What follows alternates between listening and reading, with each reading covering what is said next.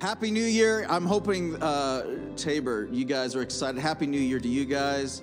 I hope you're excited about the year that's coming up. Happy New Year, Claire's Home. Happy New Year, Okotoks. Come on, are you guys excited about what God is going to do in the coming year? Happy New Year, Lloydminster. Happy New Year, Lethbridge.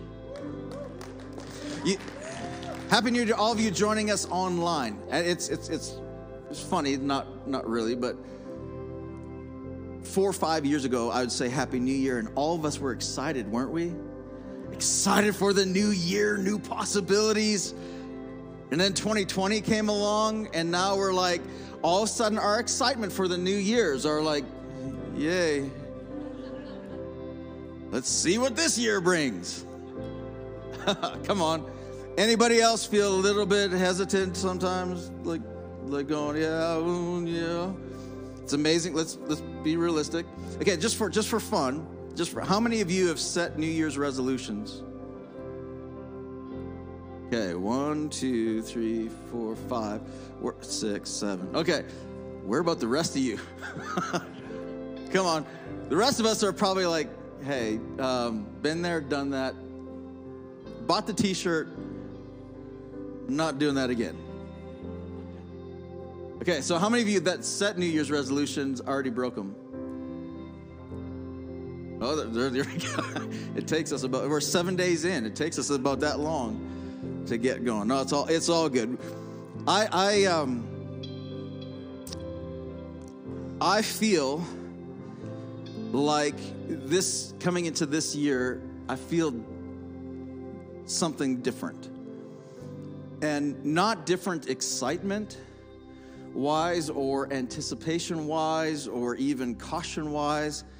I feel coming into this year, and I want to know if I'm the only one, I feel hungrier.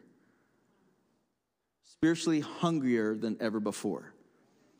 I sense, I was like, when a lot of the songs that we just sang were prayers, right?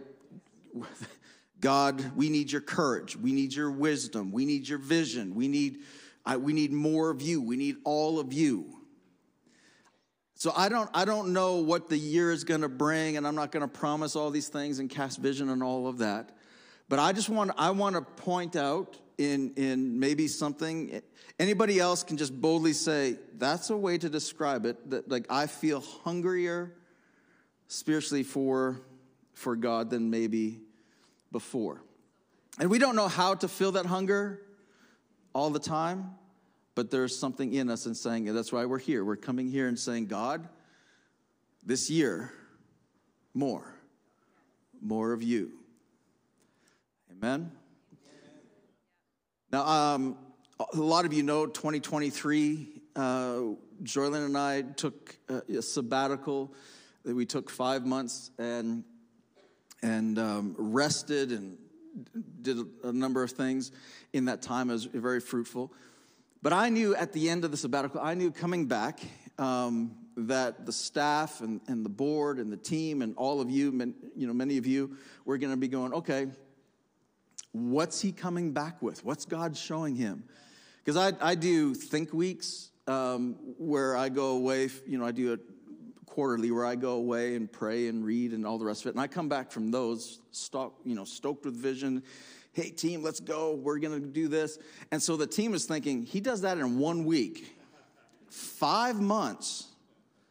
Wow. So they were braced and ready. But that wasn't the purpose of the sabbatical. But I knew as it was coming to an end, I was like, I gotta sit. I just prayed and said, God, for me personally, for our church, what are you saying? What do you want, in the next season of ministry for Joylyn and I, in the next season of ministry for the church? What is it that you want done? What do you want us to focus on? And I started writing some of those things out, and I wrote down 5 things that I really felt like myself personally, but also we as a church needed to begin focusing on.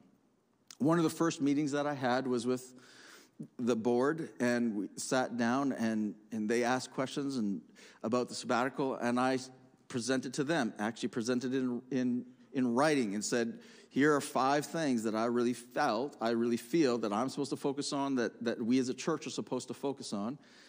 I went right after that, I went on a 2-day, 3-day retreat with our executive pastor, Pastor Jeff, and I went with him, and I shared with him again, here's the 5 things that I really feel like we need to focus on. Shared with the staff, here's the 5 things I really feel like we need to focus on. And I was, solid and encouraged in that. And then, as I was preparing, if you remember, I didn't preach in the month of September. I actually traveled around all the churches and met everybody and just kind of reconnected relationally first before we got back into the pulpit. But I started preparing in September, right after that, for the series that we preached in October. And as I was preparing it, that series, series about the church and vision, all the rest of it, I was like, okay, God, what is it that you want to say? And I knew that I really wanted to focus in on ecclesia and that whole thing and that idea. And I'm sitting there praying at my desk at home, and I look over, and I had a stack of books that I was reading throughout my sabbatical, and a lot of those books were personal books, closer to God books, how to rest, what Sabbath is, all that kind of stuff. I intentionally stayed away from leadership books, church management books, all this kind of stuff, because that would get my brain going in the wrong direction. So I stayed away from those in my sabbatical. So I had a stack of 3 of those books that I hadn't gotten to. And at the top of those 3 books that I hadn't gotten to was a book called Ecclesia by Ed Silvoso. And I was like, oh, that's kind of curious. That's what I'm preaching. I wonder what he said. So I grabbed the book, and I still remember like it was yesterday. I grabbed the book, and I start reading. I get to the 2nd chapter of the book, and he says, here are 5 things that the early church focused on that brought transformation to the region around them and transformation. And here's 5 things that churches around the world begin focusing on brings transformation to cities. And I was like, whoa.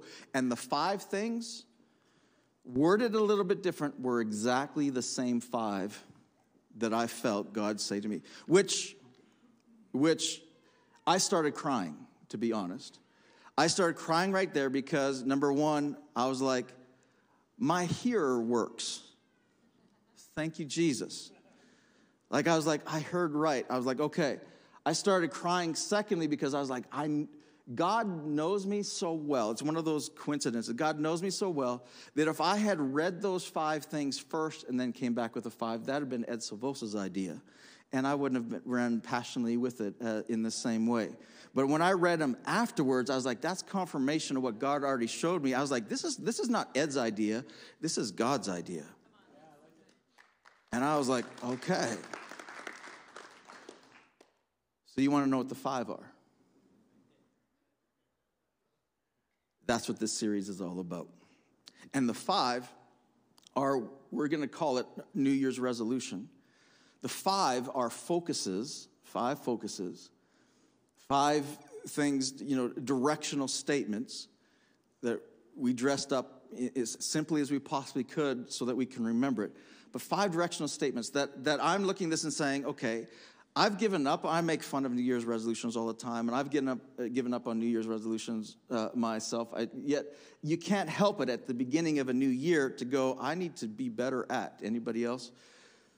But this year, I was like, here's my New Year's resolution. Here's things that I need to work on, that I need to focus on, not just for this year, but for the coming years. And honestly, the remaining years that I have on the planet. Whatever it might be, I was like, this is what it looks like when the church comes alive. This is what it looks like. Because I'm grossly dissatisfied with the state of the church. Not our church, the Big C church. And here's why. Is because when I read in the book of Acts, the transformation that happened in entire regions from a handful of uneducated people and I look at the state of that church compared to the state of today's church, I look at that and there's a huge disparity, and I'm going, I want what Acts had. I want that. I don't think, I came here with a vision and a heart to grow a large church and believing that a large church was going to transform the city of Lethbridge. And we've grown large, right? We've exponentially larger than we were 12 years ago. And yet, the state of our city here in Lethbridge, the state of our city in Okotoks, the state of our city in Tabor, the state of the city hasn't gotten better. In fact, here in Lethbridge, I would say there's been a sharp decline in what's going on. And I'm grossly dissatisfied and hungrier than ever for a move of God than I've ever been in my life. I'm hungrier for transformation from God. I'm hungrier to see God, you connect with God on a personal, deeper level, like exponentially, I can't shake it, this something happened level. And you should be too. I'm hungry to see things happening in your family that you've been praying for years. I'm hungry to see things happening in your business and in your community and in your neighborhood. I'm hungry to see a move of God that is going to leave a mark on whatever territory we are in. Amen? And I believe that these 5 are directional statements of how we get there. And the first one, I'm only going to give you one today, so you have to come back. Just kidding. I will give you one. The first one today is focus higher. Focus higher. I have to admit that I have often struggled in my personal prayer life. In fact, in my personal prayer life, I've gotten to the point, and I know I'm not the only one because I started talking with a number of you about your prayer life and different things. But in my prayer life, I honestly have got to the place where I'm like, what's the point?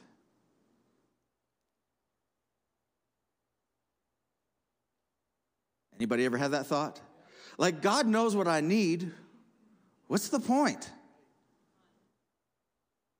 God knows my heart. What's the point? And I've struggled with finding the point and going, okay. And going, okay, God, anybody else want to be brave enough to admit in your prayer life, you're like, well, you just don't have the same passion or luster or determination or connection, having a more difficult time connecting maybe than before.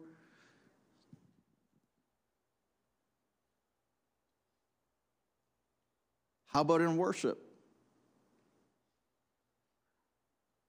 How about in personal devotion time? And this is not a guilt trip, I promise you that. This is me saying, God, there's something inside of me. It's not that I feel dry. I just feel like something's missing.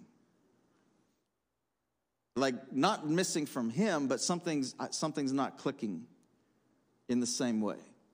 And I know, come on, I grew up in church. I'm preaching this stuff, I'm pastoring stuff. I know all the go-to Christianese things to say and do, and I know all that stuff. But even all of that stuff, anybody else, like, you know, the go-to, when people are like, have you prayed about it? You're like, you think?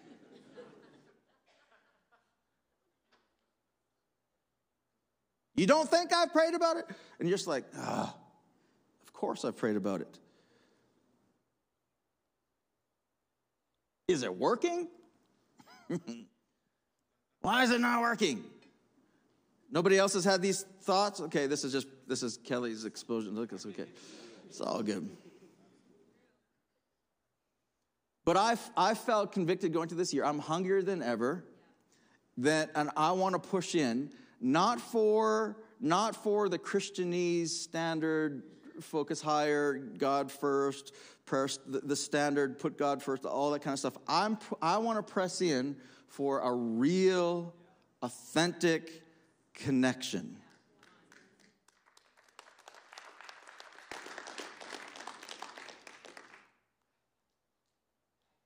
And I felt convicted about having other things take priority in my life ahead of God. And my New Year's resolution is to focus higher, to shift my priorities to go, okay, my first response to anything is that. Anybody else? Now, let's unpack this a little bit. And I'm not just going to give you these 5 things in 5 weeks and then we're going to go on our nice merry way. I believe that these 5 things are going to be things that we're going to press into and focus on and teach on, and this is going to be themes for what we're going to preach, and we're going to wrestle some of these things to the ground until we get it. And then we'll wrestle them harder. The dictionary says this about worship. It says worship is a feeling of profound love and admiration. I don't like that definition. And the reason why I don't like that definition is because I hate the word feeling. Because feelings are fleeting. And I've often felt, there's a feeling already right there, like worship, prayer, devotions were more like a duty than a relationship based on a profound love and admiration. Anybody else? Right? And so when it says a feeling, so here's the thing. This is what I've noticed. I was like, okay, when I feel fear, or I feel pressure, or I feel scared of a diagnosis, or I feel like something come against me strong, that feeling presses me deeper into prayer and into worship. Anybody else? Like, there's nobody like that your prayer life doesn't get better when all of a sudden you're pressured and all the rest of it. But what happens when those feelings of whatever it might be go away, or that feeling of desperation? What happens when that just goes away? Does the same passion, love, admiration happen at the same time? For me, it's like, no, man, when my back's against the wall, I'm praying like crazy. My prayer life is on fire. But when things are going good, and what I don't like about this definition is like, okay, it's a feeling that I can worship when I get stirred by a certain song, like nobody's business. But what about when I don't like the song?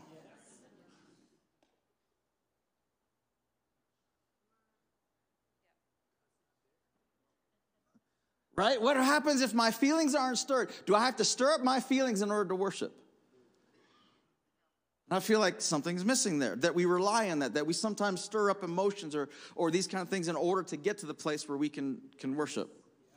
I was like, that's something's not right there. But now, let me break this down for you a little bit further. The dictionary says feelings of profound love and admiration. Here's a statement that I want you to think on. This is I'm wrestling this one to the ground, is that you worship what you love. Okay, and how many know that love is not just a feeling? 1 Corinthians 13 talks about that. You worship what you love, and what you love you will sacrifice for. Think about that, right? You worship what you love, and what you love you will sacrifice for. So worship is about love. It is. It's about admiration. Love is not just a feeling. It's about admiration. It's about love. And love is about sacrifice. Right? Love is what you love, you will sacrifice for. I love Tillamook ice cream. Everybody knows that. I love it.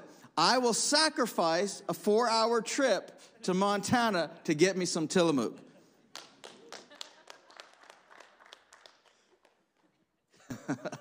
Come on, right? I mean, think about it. If you love your job, you will sacrifice for it. If the moment that you stop loving your job, you stop sacrificing for it. If you love your family, you will sacrifice for it. If you love your spouse, you will sacrifice for them. If the feeling of love goes away from that, then our sacrifice is the first thing that suffers. Right? So in the same way, worship, you will worship what you love, and what you love, you will sacrifice for. So therefore, one way to detect what you worship is to identify what you sacrifice for. Okay, one way to detect what you worship is to identify what you sacrifice for. So here's where I've been doing an inventory for myself. And here's where I want you to do an inventory. And saying, if we want to press in deeper to our relationship with God, we need to do an inventory. And one way to do an inventory is saying, where is my priority list as far as sacrifice? You can say what your priorities are. You can say family first. Okay? You can say God first. You can say all the right things, but in reality, our inventory of what we sacrifice for, or what we put priorities in our sacrifices for, is going to determine what we're ultimately worshiping. Does that make sense? Okay, so I've looked, and it's not a bad thing to sacrifice for my family. It's a good thing. It's not a bad thing to sacrifice for my job. It's a good thing. It's not a bad thing to sacrifice for you name it, for your health. It's not a bad thing to sacrifice for these things. Those are all good things. It's not necessarily that there's bad. And what we do sometimes is, Christians, we make black and white, good and bad, and we create these separations. But the reality is, it's not always good and bad. It's about what we're putting first. And God says the first commandment that he gave to Moses of the 10 commandments, God says this, is you shall have no other gods before me.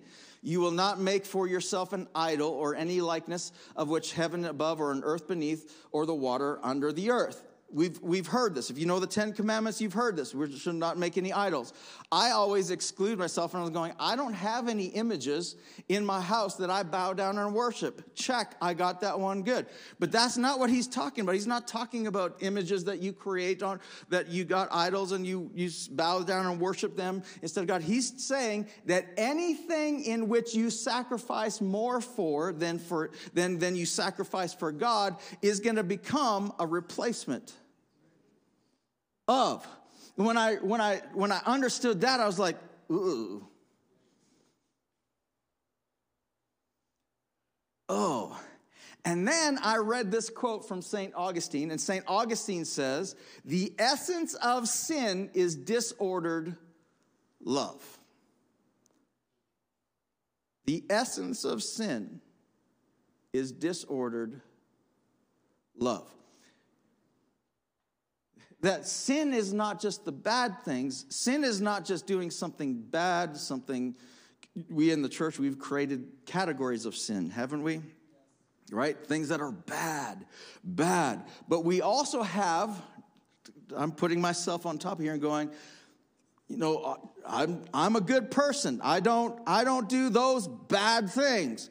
But at the same time, I've been doing a self-evaluation going, wait a second, there's some disordered love, because love, I will sacrifice for what I love.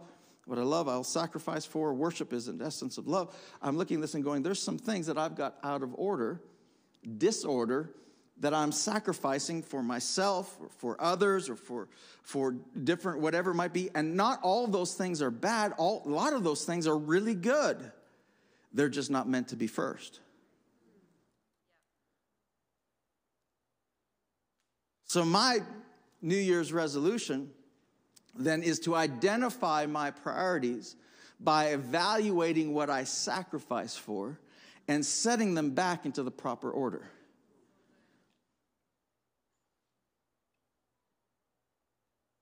The writer of Hebrews says this in Hebrews 13. It says, through Jesus, therefore, let us continually offer to God a sacrifice, there's that word, of praise.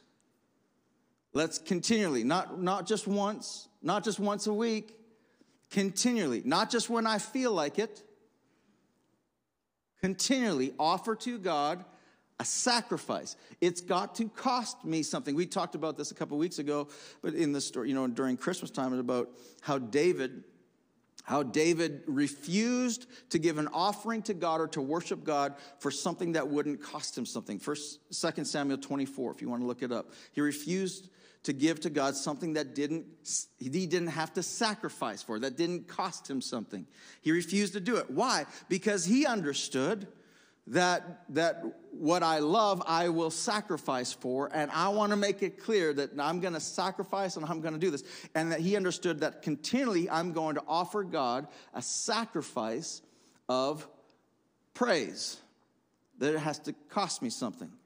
Then the writer of Hebrews goes on and says this, and do not forget to do good and to share with others, for with such sacrifices, there's that word again, God is pleased. Okay, so he says first, sacrifice, continually sacrifice, and praises to God. And then he says second, and don't forget to do good and to share with others. In other words, here's what the writer of Hebrews is saying. Here's the priority list of our sacrifices is God first, others second. Right? And then he says this is kind of what jumped out at me. For with such sacrifices, God is pleased. God is pleased. God is pleased. And it hit me, God is a person. And every person has personal preferences. You have personal preferences. I have personal preferences. And here's what I recognize in my own life is that a lot of my relationship with God has been based on my personal preferences, not his. That worship can't be just a feeling because that's based on my preferences, not on his. That worship can't just be when I feel like it because that's not a sacrifice. Right? Because that's burst on my... If you got into a relationship and in that relationship, the entire relationship was about your personal preferences rather than the others, that relationship's not going to last. Promise you. Because we're not created that way. It can't be just about that. God is a person and God has personal preferences. And focusing higher is saying, hey, God, what do you like? What do you prefer? But I don't feel like that. You know one of the things God likes?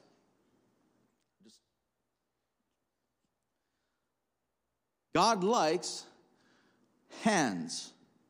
For some reason, says this in the Psalms, says it again in Hebrews. God likes hands, and it says that part of the sacrifice, the psalmist says it, is lifting your hands is a form of sacrifice. God's got something for hands. So when you see some of us lifting our hands to God, are we doing that because we feel like it? No, it's kind of weird. It's like, I'm lifting my hands. Are we saying, I surrender? Yeah. I got a question.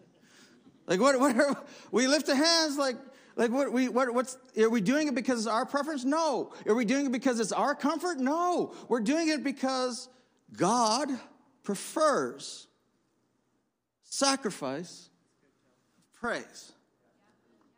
God has preferences. And one of the things is continually giving sacrifices of praise. And God also has preferences. This is what pleases him, is that it pleases him that he's first, and it pleases him that others are second. And it also says what displeases him. Romans 8:8 says, and those who are in the flesh, that's Bible speak for who are selfish, cannot please God. Those who put their preferences first cannot please God. And I'm not just saying doing all the bad things, it's all about me and all the rest of it. No. I'm saying there's some good things that I have put in place of, that things that I should be taking care of myself and taking care of my health and taking care of this and all the rest of it. And those are all good things. They're just not meant to be first things. Does that make sense? So here's my challenge for you. And in our new year and in this week is I want you to evaluate what you sacrifice for. And to be honest with yourself, not with anybody else, don't have to confess it to anybody else, but just be honest with yourself and saying, what are you willing, what do you sacrifice for? And make a list. Maybe, private time this week, make a list of, journal it. Just write down, I sacrifice for this, or things that I didn't prefer, feel I sacrificed for, and I did these kind of things. What did I sacrifice for? And then watch, if you, in that list, how many times God's name comes up. If you're like me, that's a very convicting thing. Because I'm like, oh. And I'm a pastor. I preach Jesus. I love Jesus. I worship Jesus. I do private time prayer. I do devotions. I do all the things out of duty. But I was like, when I started doing the sacrifice evaluation, I was like, oh. God, I need to reevaluate. I need to reorder. Focus higher. Promise of God is this. In James 4, it's this. Come near to God, and he will come near to you. In other words, he doesn't say do this, and this, and this, and this, and this, and this, and this. He just says, take a step toward. That's why it's focus higher. I'm just going to choose to take a step towards him. And it's not all the way. I don't have to trash everything that I'm doing. I'm just going to take a step toward this year. I'm going to take a step towards God and know that his response is he's going to draw near to me. Amen?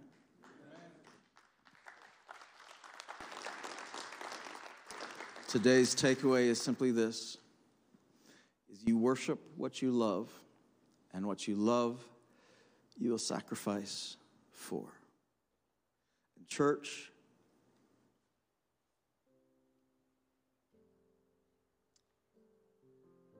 as your pastor, there's going to be some changes in how we do church for this one reason. And we've done and been proud of the fact that we're a church that reaches the lost, and I love that. And we do attractional church, and we attract and create a safe environment for people to invite people to come and visit and invite, and all that. That's good. But in the midst of all of that, part of that is, I think, is disordered love a little bit. And we're saying, hey, we need to make some changes so that we can take a step towards God, and we can get so good at doing church that we just do it without him. And I'm not saying that we have.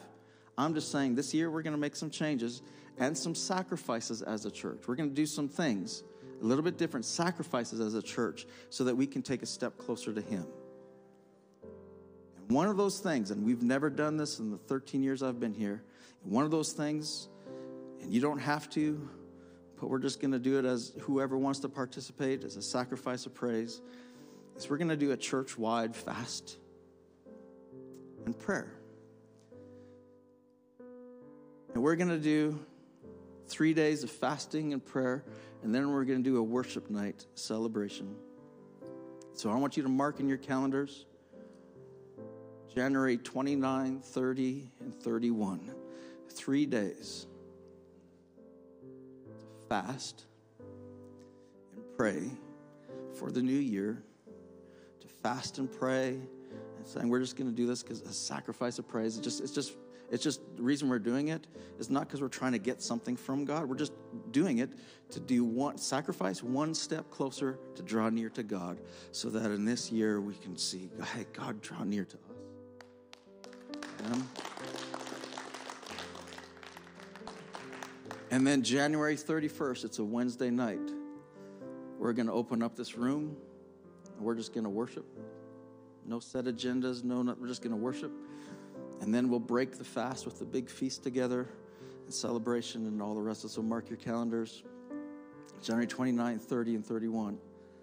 Another thing that we're going to do this month is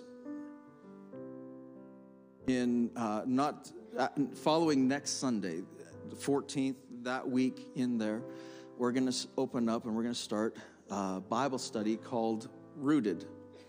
And it's a 10-week Bible study that is fantastic.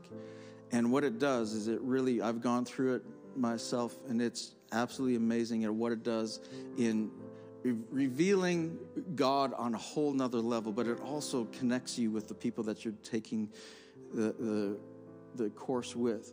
As one way, and just saying, hey, you're going, I don't know if I can afford the time. No, listen, I want you to hear me.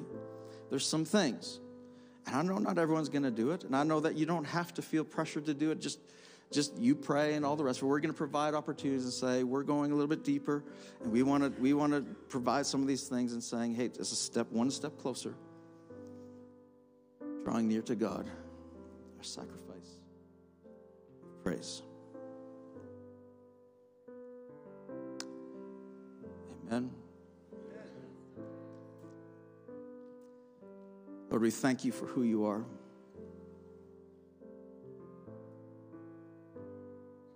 That you're merciful and gracious and kind and loving. And Lord, forgive me for misplacing sacrifice, some of my things that I sacrifice for. I thank you for the wisdom to know what to do and the courage to be able to follow through. Lord, we want to draw closer to you.